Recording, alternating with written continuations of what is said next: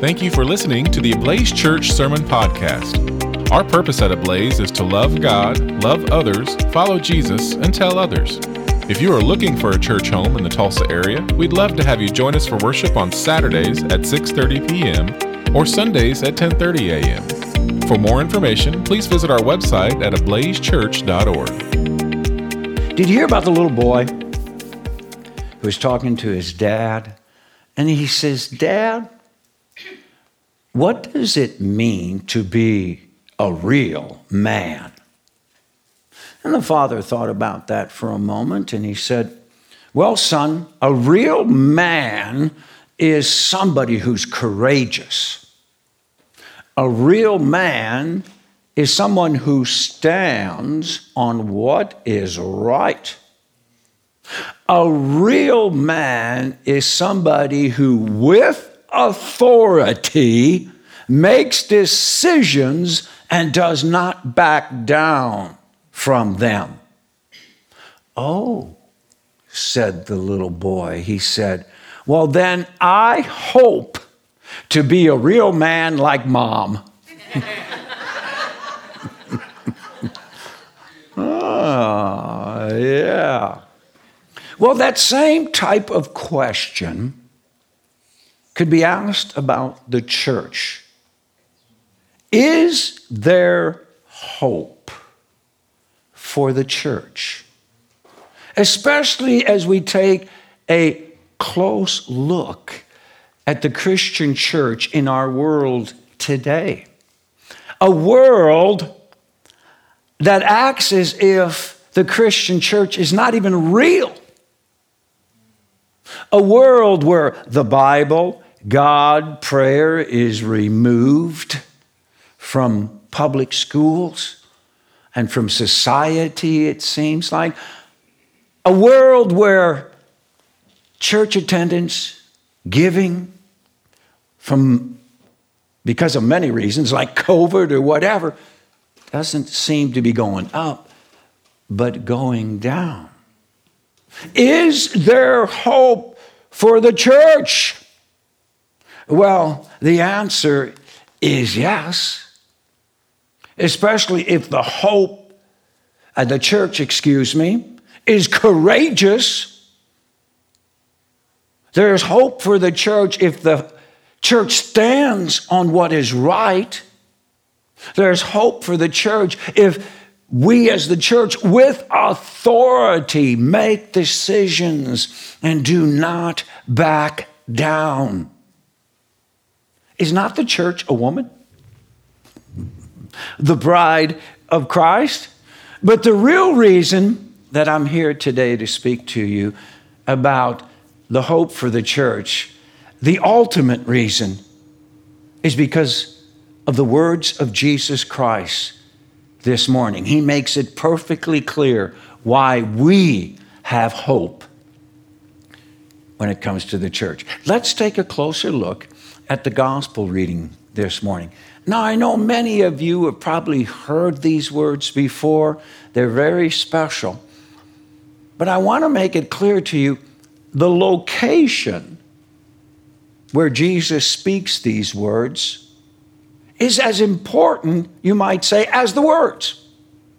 And we don't necessarily always understand that. That's why many people say, if you ever get to the Holy Land, you understand it's considered the fifth gospel, because it opens up the scriptures to understand the landscape, the geography, and why Jesus chose this location to speak these words. Let's take a look at the location. Now, when Jesus came into the district, this is verse 13 of chapter 16, the district of Caesarea Philippi, he asked his disciples. Now, if you were here last night for my message, you probably have a better understanding. But this location is about 25 miles north of the Sea of Galilee. It is the headwaters of all the water that flows through the Holy Land. Meaning this is the fountain that gives living water to all the people in the Holy Land.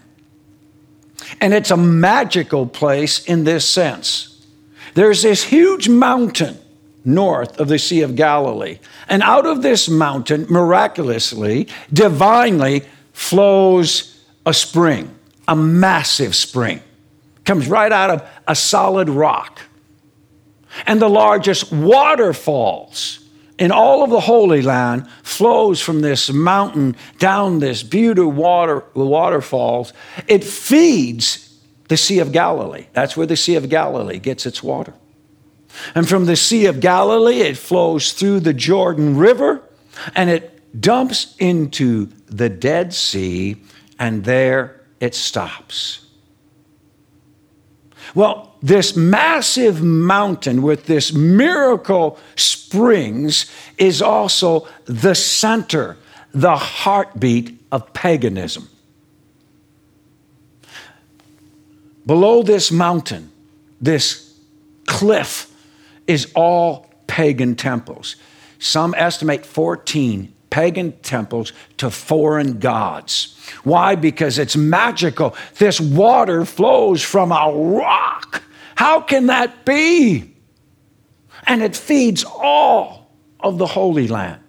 So Jesus leaves the Sea of Galilee, follows the water north, and comes to this massive rock. But he's surrounded by pagan temples. Now it's Caesarea Philippi because when Herod the Great, who was alive when Jesus was born, who redid the temple, died, he split the Holy Land up into 3 sections. His son Philippi got the northern part. And that's why it's called Caesarea Philippi. And before this huge rock, imagine behind me, is a massive rock.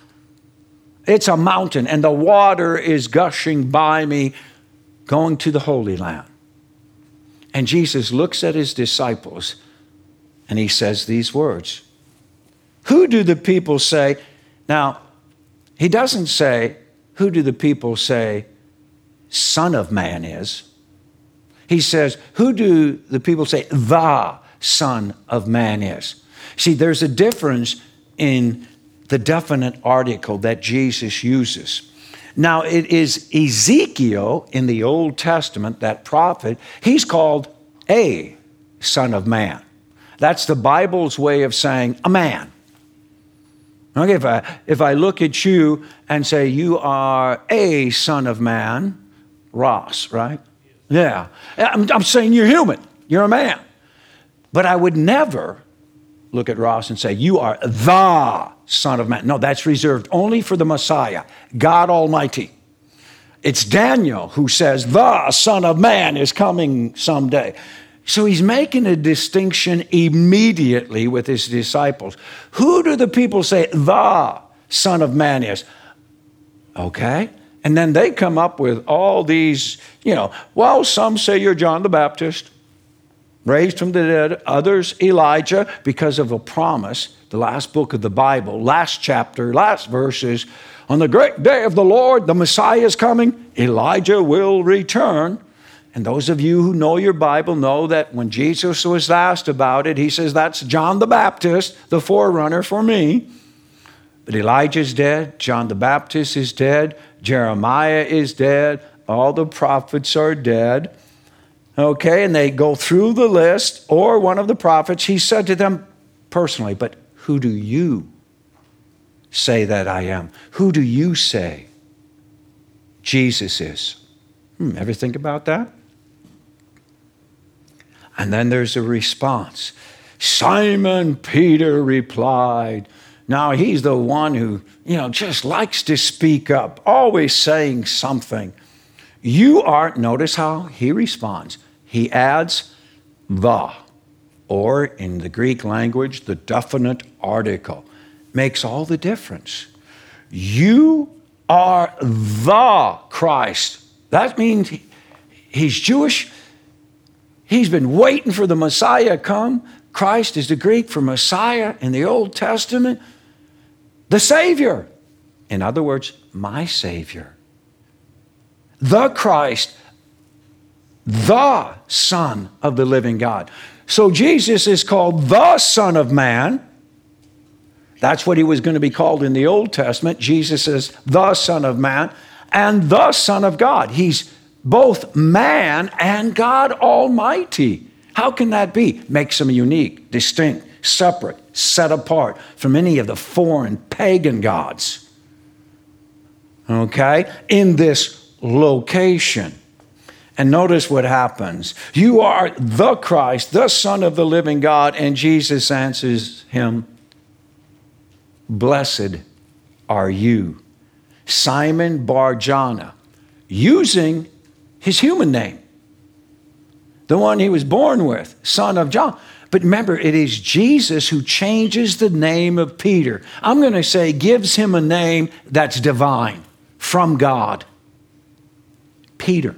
Okay, let's go. Blessed are you, Simon Bar-Jonah, meaning you are a man. Remember that. You might say Jesus is putting Peter in his place as a man. But then he lifts him up. For flesh and blood has not revealed this to you. Peter, this isn't because you're a great guy. You haven't done anything. Okay? This has been revealed to you by my Father who is in heaven. Wow. Is there hope for the church? Yeah, because what is revealed to the church is from the Father. It's not what we do. It's what God has done for us and for anybody who's a part of the church. 18. And I tell you, you are Peter. Now, the Greek term here is Petros. Okay? Pebble. Okay? Now imagine this. I don't know if this happened, but Jesus could have reached down and picked up a little stone, a little pebble, puts it in his palm and says, Peter, you think you're great? You're a pebble.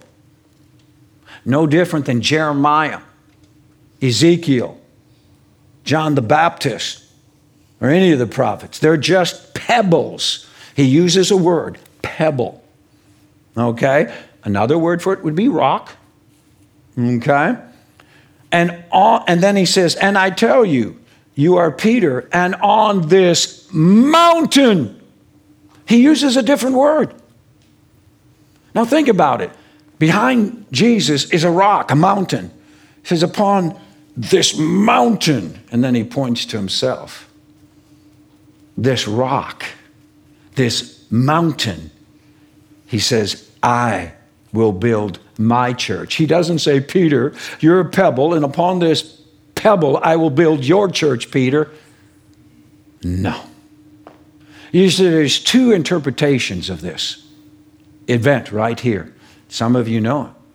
One interpretation is Jesus is telling Peter, I'm building the church on you. You're the man, Peter. You're the vicar of Christ. The primacy of the Pope is born.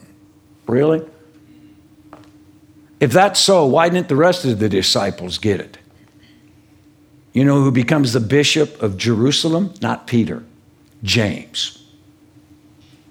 Okay? Why didn't Paul get it?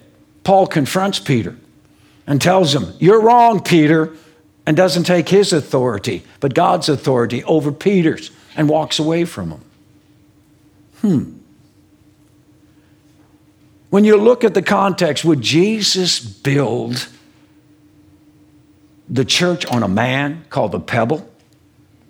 He should have called him the rock, the mountain cliff, if that was so.